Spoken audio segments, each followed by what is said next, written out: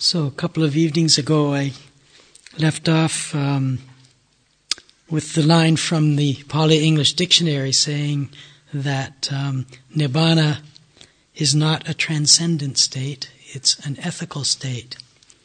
And I want to continue on from there, but actually I want to take a detour first and go in a little bit of a different direction, but I think it's going to come back. I think it'll come back to this.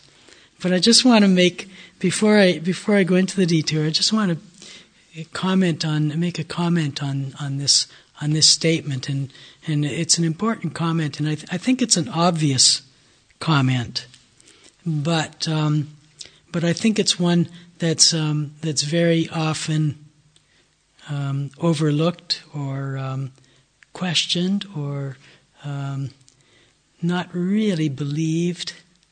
And the comment is that what this statement is pointing at is that Nibbana is not some way out there state that we get to somehow by meditating.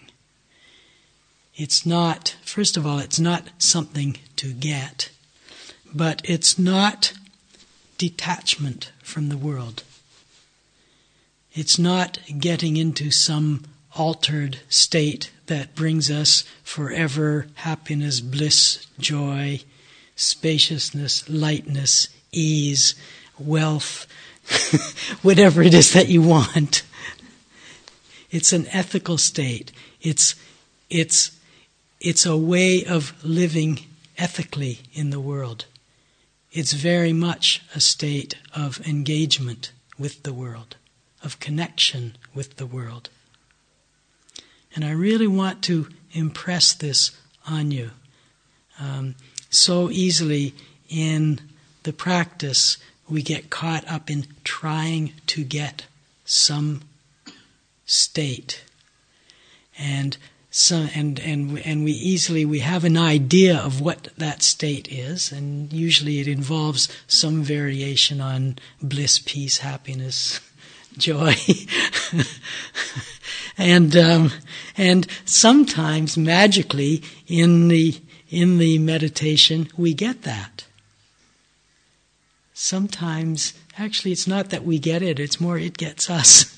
Sometimes these experiences actually do happen for us. And when they happen for us, then it reinforces the idea. They're so wonderful. It reinforces the idea, this is something I have to get. And here's the craving coming in, and the clinging, and the wanting mind. Okay, so be watchful for this in the practice. Be watchful for this in your meditation. Be watchful for it when you're sitting, trying to get a certain experience, or trying to get out of a certain experience. Be watchful for it when you're holding your arms up and it's starting to ache and the pain is starting. Where's the bliss? What's the point of doing this? All right, so detour. So I began the other evening by with these statements. So the first statement, that we do experience dukkha in our lives, and then the second statement that the cause of dukkha is craving and clinging, and the third statement was that the ending of craving and clinging is nibbana.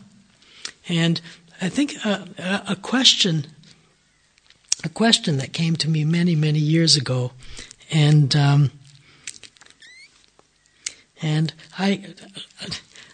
I always have this hope that when people come to small group meetings or to individual meetings, they'll ask this question. It's a really important question, and the question is, if craving and clinging cause dukkha, why do we crave and cling?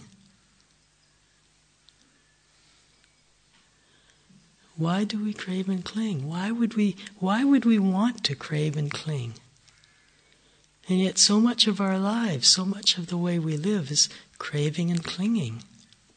And so and very often we feel the dukkha caused by it. And yet we persist in it. What's going on? Why are we so crazy? Why do we keep banging our heads against the wall over and over and over and over again? So I'd like to try and give a kind of a description, explanation of how this comes about.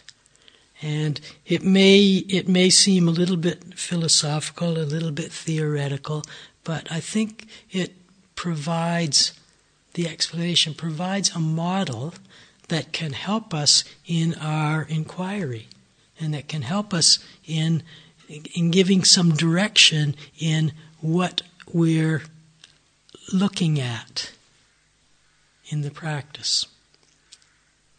And some of it we've already spoken about in the instructions. We've actually already included some of this in the instructions, and hopefully after this talk you can start to include a little bit more. So bringing a kind of getting some direction in how to bring in a little more curiosity and a little more sense of inquiry and investigation into the practice.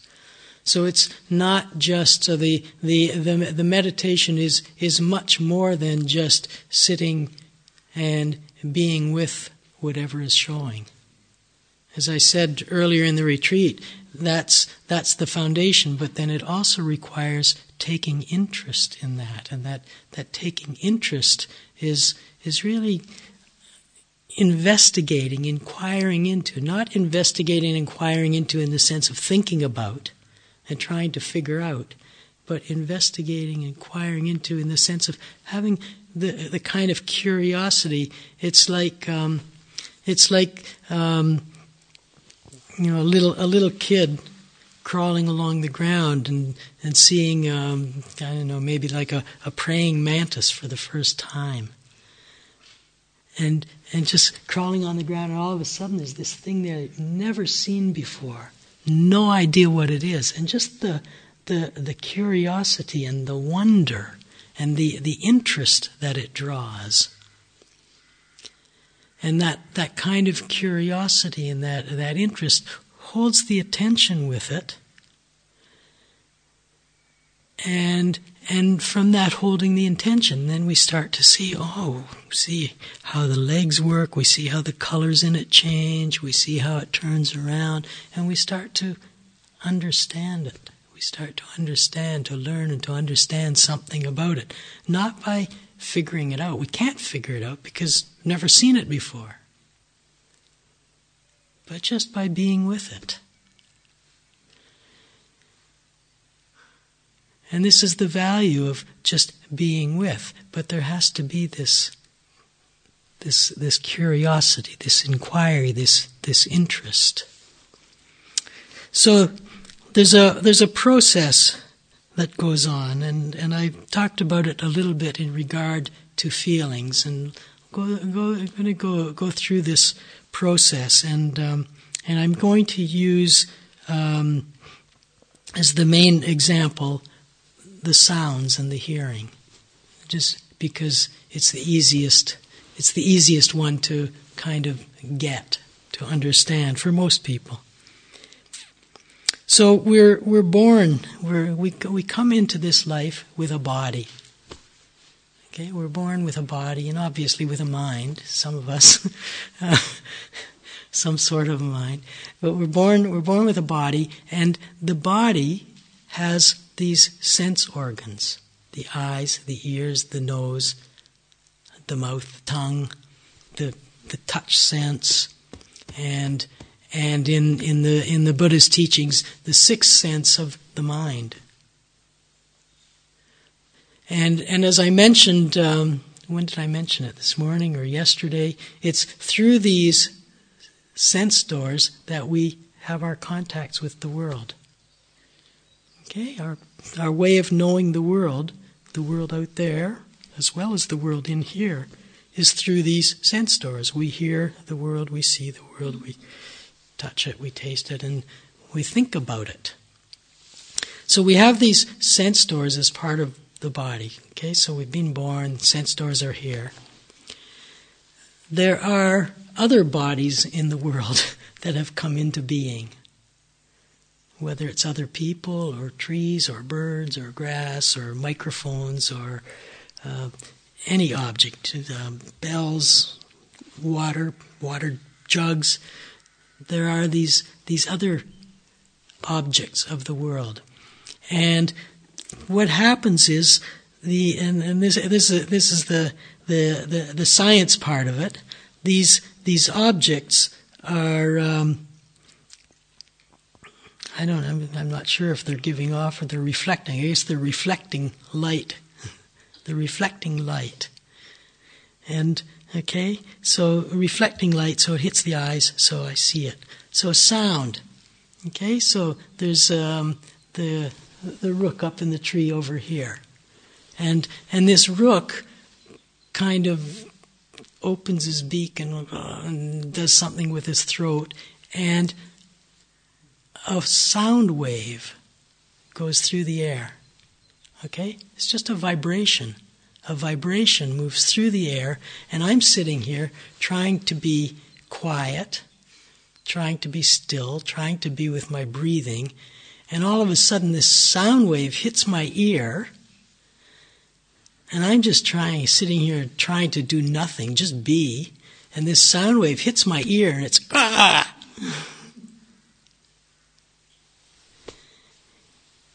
The instant that sound wave hits the ear, there's hearing. There's the hearing of the sound.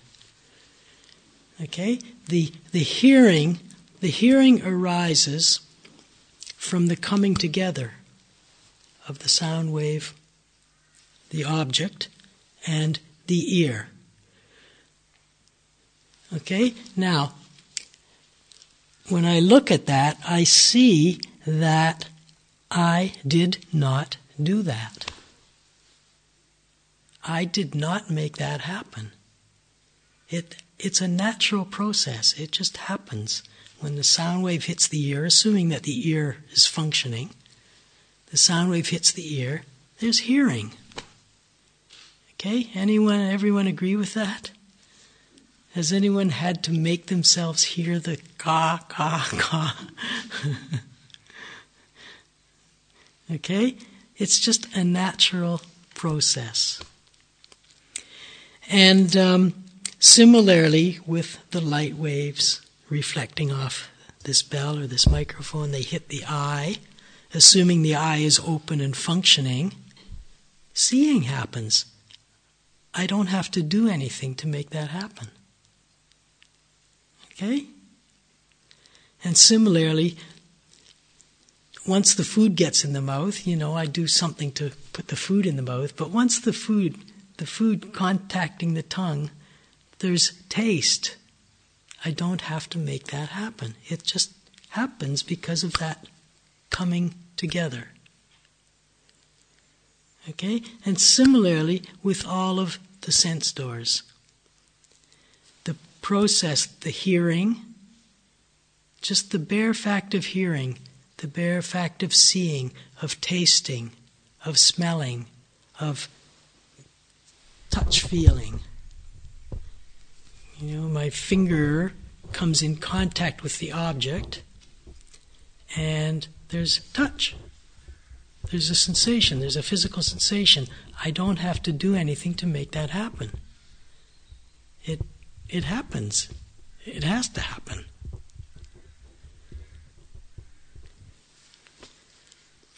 And thinking is a difficult one. Thinking's a difficult one. Thinking takes a lot of stillness and silence and quietness of mind and clarity and brilliance of awareness to be able to to really get what's happening with thinking. But thinking, it really, what it is just like a bubble of energy kind of moves through the being, and it strikes the brain. The brain is the sense door, and it becomes thinking. Thinking happens. That's basically what happens. The thinking happens, and I am sure we have all experienced in these days together that we don't have to do anything to make thinking happen. It's quite capable of doing itself, thank you. Okay? The thinking happens when that contact with the brain happens. So these processes of hearing, tasting, smelling, touching, what are the other ones? Thinking, missed something there. Anyway, these processes, they're just natural processes.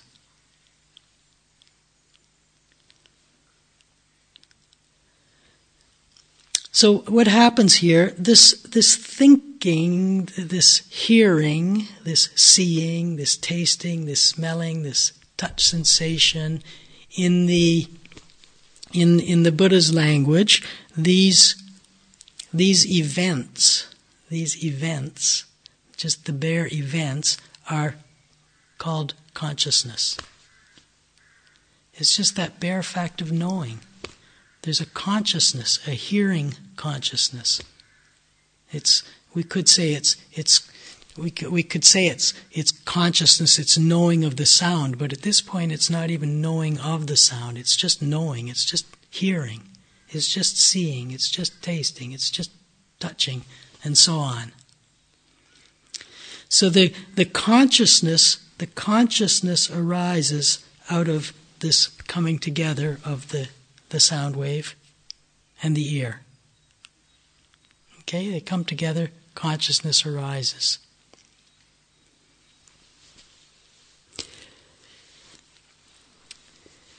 What happens consequent on that? And in this process, this whole process happens so fast that it seems like it's just one event happening. It seems like it's just one. But again, with the meditation, when there's a real settling into stillness and silence and openness and the mind not reaching for or pushing away, but really just being open to what's happening, this process slows down. Or at least the perception, the knowing changes in a way that it's able to perceive. It's like there was baseball isn't so big here in Britain, is it? But you're all somewhat familiar. Cricket, okay, we could say cricket, but there was a baseball player a number of years ago, and he was on a real streak, and he had just this phenomenal hitting record. He was hitting almost every ball that was pitched at him. His batting average was way beyond what's expected of the top players. And I heard him being interviewed, and he said the interviewer asked, "How can you do it?" And he said that when he's at the plate and he's holding the bat and he's watching, he said he's so focused on the ball that the ball is coming at him and it's hardly moving.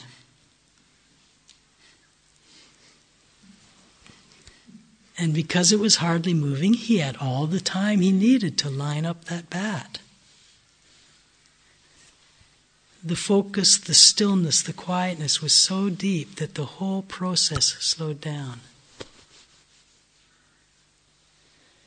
Happens in other cases. How many, I've been in this situation, how many others have been in a situation in a car accident and everything slows down, and you see it coming, and there's nothing you can do about it. It's happening in slow motion, but there's nothing you can do about it. It's just the focus is so steady, and there's nothing else impinging on the mind, and the whole process just slows down, and you can see it moment by moment by moment by moment by moment. And so one of the great gifts of the meditation is this slowing down, so there's this ability to actually know these processes as they're happening. These processes that normally happen so fast that there's no idea what's going on at all.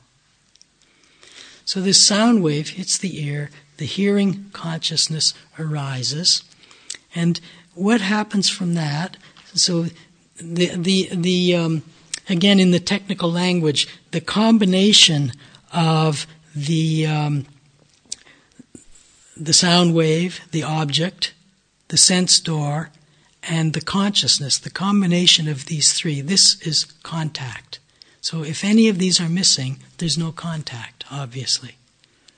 Okay? So this is how we contact the world, when these three things are present: the object, the sense door, and the consciousness. From the contact, two things happen very quickly. Very quickly. One thing is an aspect of the mind which the Buddha called perception. And perception it's exactly that. It's the quality of mind, the aspect of mind that perceives. It perceives an object. And it doesn't only perceive it, but it gives it a name. And it does this because it's able to do this because an aspect of perception is memory. So when the contact happens very quickly, the memory comes in, and based on the memory, the perception happens, and it perceives the object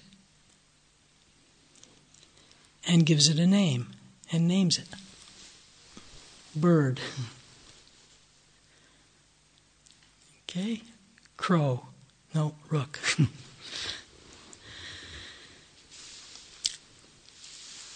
So what's happening? What's happening along with this, quite imperceptibly, is that in identifying the object, in locating the object and identifying the object out there, if there's an object out there that's being perceived, then there must be something perceiving it. And so while perception is creating that object out there, at the same time it's creating me here perceiving it. Perception separates that which occurred by coming together. Okay, you following? Okay? So now the perception is one of me here and the bird out there.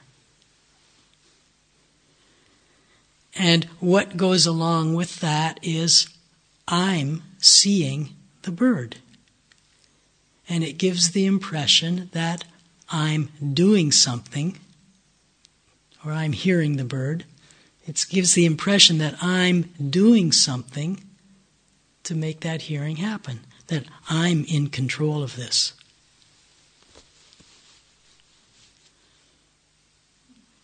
Okay, that's part of the perception. And at the same time, it's part of the deception. I'm in control.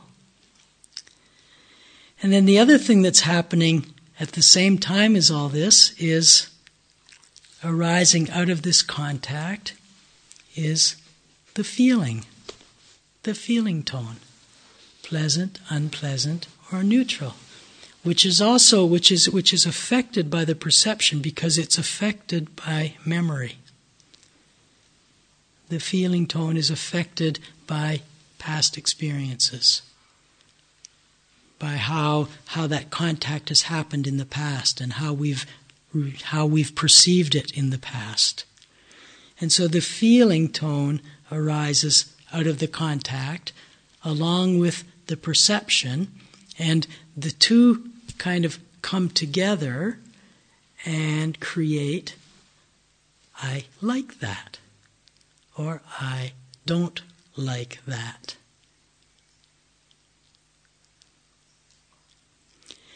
And it's reinforced because this perception is so strong, the perception of separateness is so strong that it overwhelms the knowing of the coming together. It's very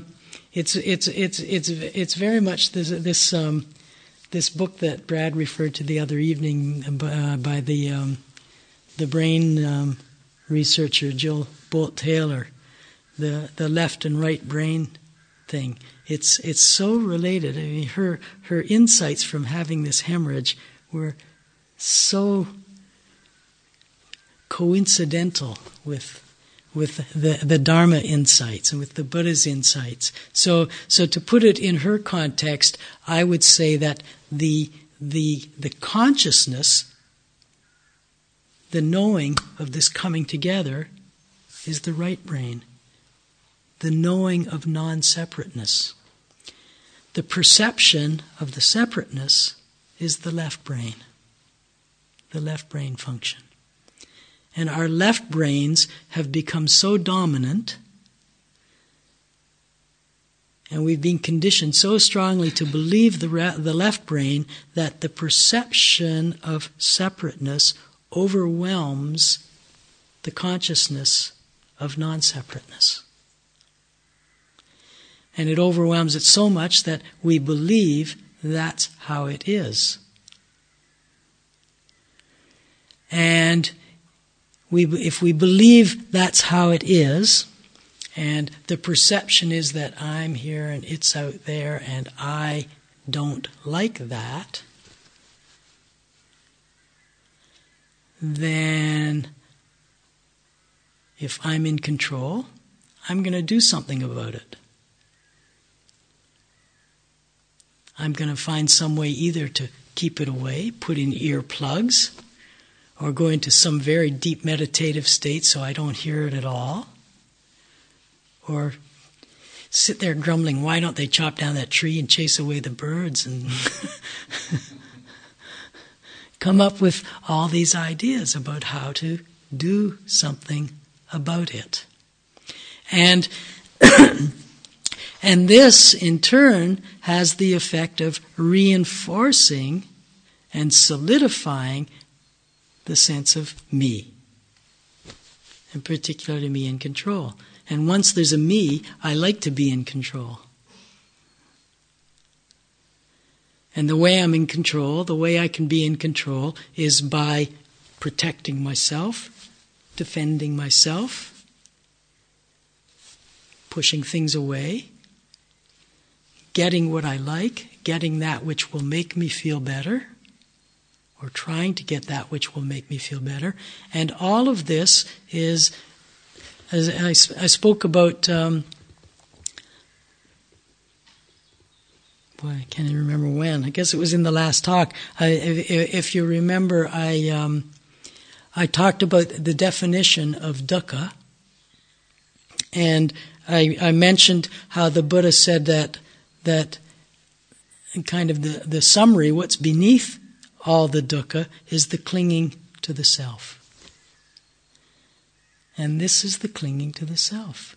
We cling to self in order to build up self, to perpetuate self,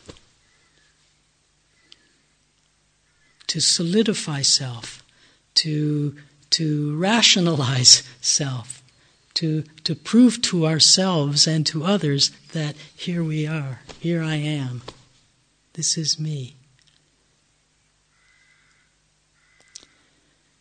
And it's all based on this perception of separateness.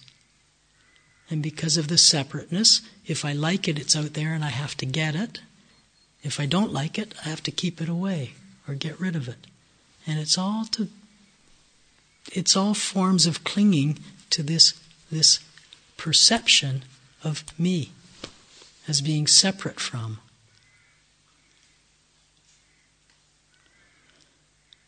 This is where the craving and the clinging come from.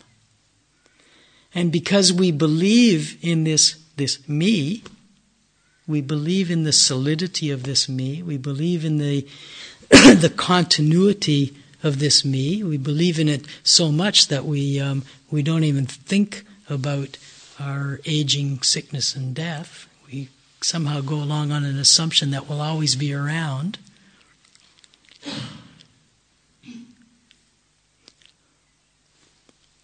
We perpetuate this and we believe it to be how it is. And so we live in this world feeling separate from, feeling apart from, feeling cut off from. And yet there's a part of us, the right brain, there's a part of us that knows differently. And I think so much of what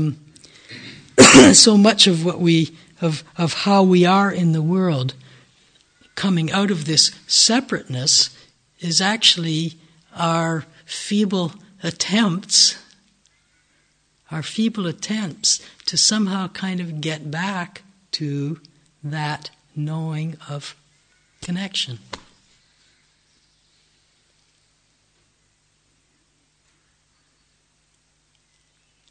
That knowing of non-separateness.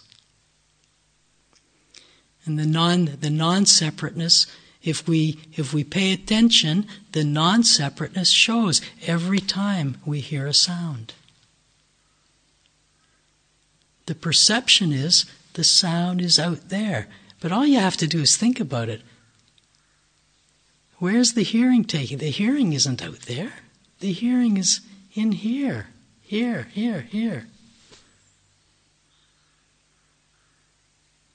Every time we see something, it's connection. Every time we taste something, it's a connection. Every time we think about something, it's connection. Even when we're thinking that we're not connected.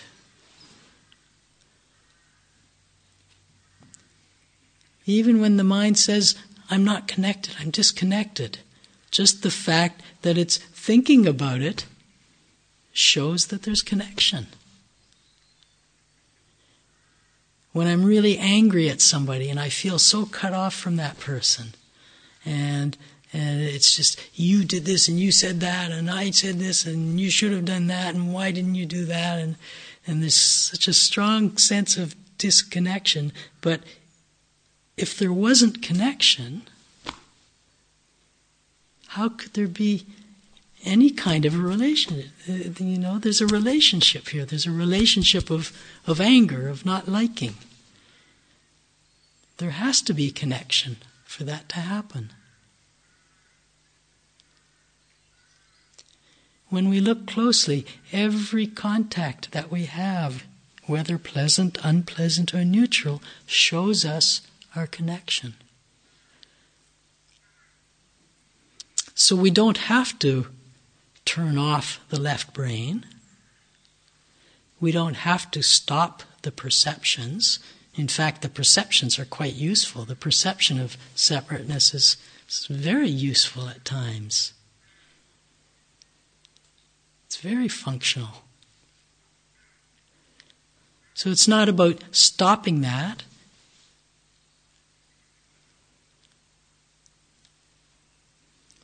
It's not about saying, well, there's something wrong with that perception, there's a problem with it, because when I have that perception, I don't feel connected. There's not a problem with it. There's nothing wrong with it. It's just not the whole picture. It's just the perception. And the degree of, to a large extent, the degree of dukkha that we experience is proportional to the degree that we believe the perception to be the truth of how it is. In the belief, we hold on to that. We hold on to that perception. And in holding on to the perception, we're holding on to me. And it makes me the center of the world. And the whole world is out there. And then either I have to get it or I have to keep it away. It's somewhere out there, so I keep reaching out for it. Or pushing it away. Go away, go away. This is dukkha.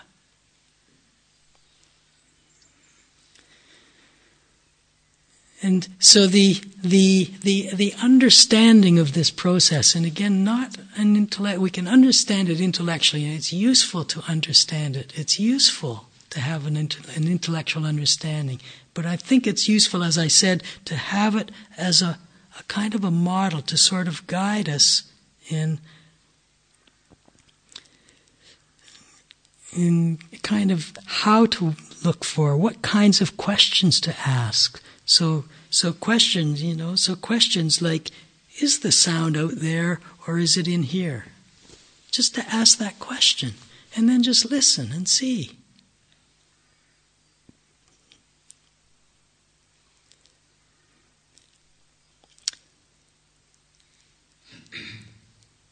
When I turn the attention, when I open the attention, when I open my awareness to a sensation in the body or to the breathing, is my awareness going to the breathing, or is the breathing coming to my awareness, or is it something else? Just to ask the question and then just sit and pay attention and see, how is it?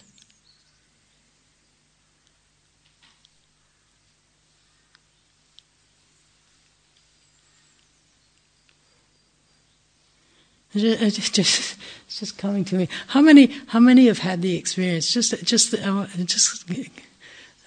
mind is just going back to this whole idea of I'm the one who's doing it. I'm the one who's making it happen. I'm the one who's in control. How many have had the experience of sitting mindful of the breathing, and there's a sense of, okay, here I am. I'm feeling the breathing, and then at some point it's like a switch goes. And all of a sudden, it's just the body breathing. How many have had that experience?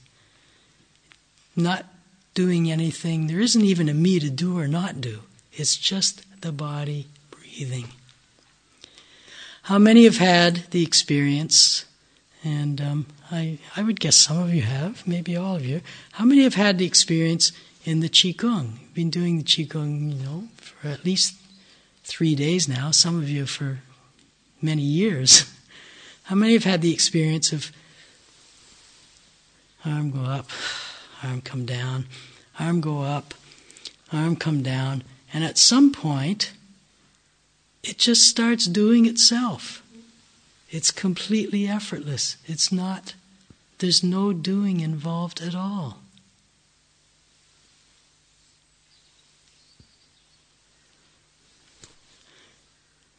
Maybe probably an even more common one. How many have had the experience doing the walking meditation, and you take a step, you take another step, and then the attention just goes off, gone, some other realm, but the body keeps walking. Who's doing it? Who's doing it?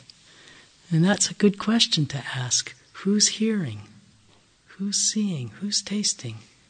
Again, don't try to answer it. Just pay attention. Pay attention. Take interest. open to the experience, be present in the experience, and see what shows.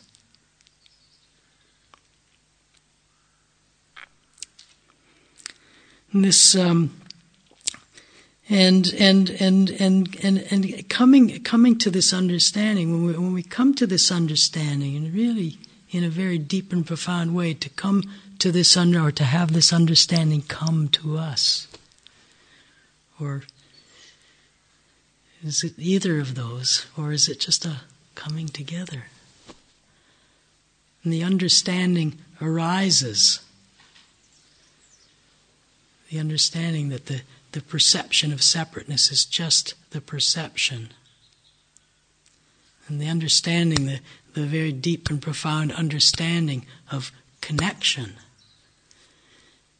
It's really from this connection, from this knowing of connection, this knowing of non-separateness, from this place arises naturally, without any doing, without any practice, without even any intention. From this place arises metta. From this place arises compassion. From this place arises joy.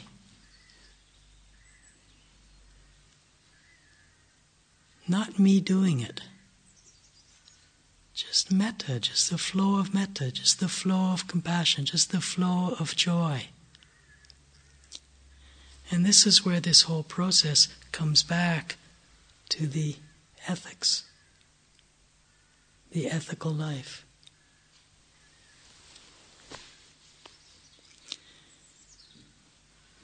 And so we have these practices. We have we have the metta practice, and a really valuable practice, a really important practice, and it is a practice for developing, for cultivating.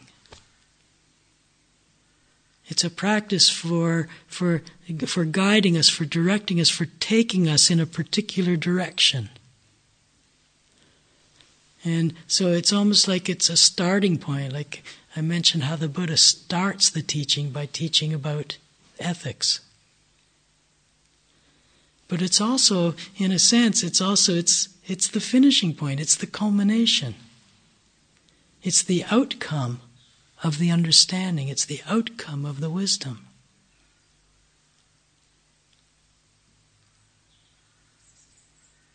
And so it becomes a cycle. It becomes a cycle. It just goes round and round, and the understanding grows and grows and grows, and the metta grows and grows, and the compassion grows and grows. And all this just from asking a question and paying attention, being present, being open.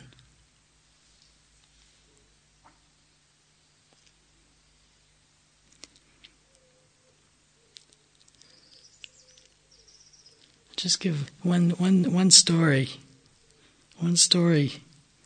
that very powerfully demonstrates this. I was teaching a course, and one of the classes there was a woman in the class who was just full of anger. This woman was just rage personified. The tone of her voice was always anger. Her body language, her face was red all the time. She talked whenever she talked, it was about her family in just the nastiest terms. This woman was just anger directed at her family. And one of the classes we were doing a visualization. I was giving them a visualization of being a mountain. And the visualization is you visualize yourself as being a mountain, firmly anchored in the ground. Really solid, a solid, firm base, and reaching up to the sky at the same time, and just being solid, being steady through snowstorms and blizzards and hailstorms and burning hot sun and wild animals running around on you and people climbing all over you, and you're just steady. So I gave him this visualization, and a couple of days later the phone rings, and it's this woman. She says, I can't do this visualization. I just can't do it. I just can't relate to that mountain. It's just not who I am. And I said to her, well, there's lots of different kinds of mountains. What kind of a mountain are you? and she thought, oh, okay. And said, okay, thanks, and hung up. And she came back the next week to the class, and she came up to me before the class, and she said, I'm a volcano.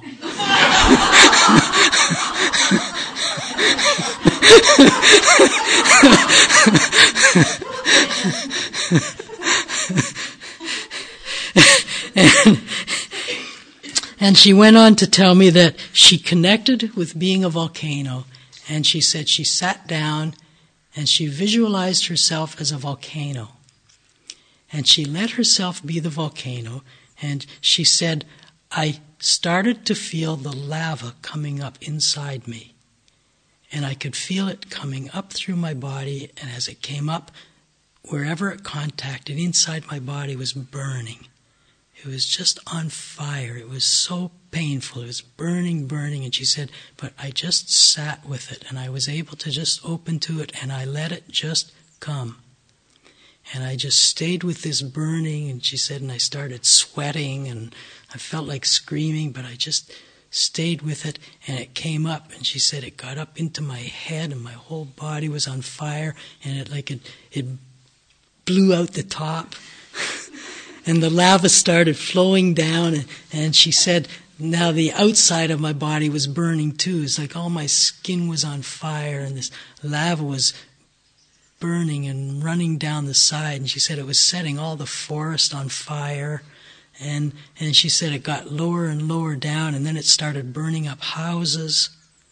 And she said it was just terrible, and I just stayed with it. And then she said, and then I saw it burning up my family. And she said, the instant I saw that, I got that my anger was burning myself and my family, and the fire went out.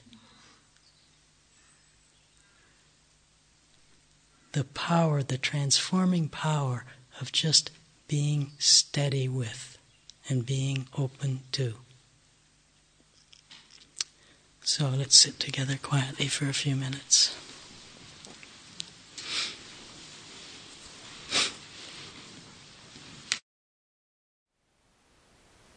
Thank you for listening. To learn how you can support the teachers and Dharma Seed, please visit dharmaseed.org/donate.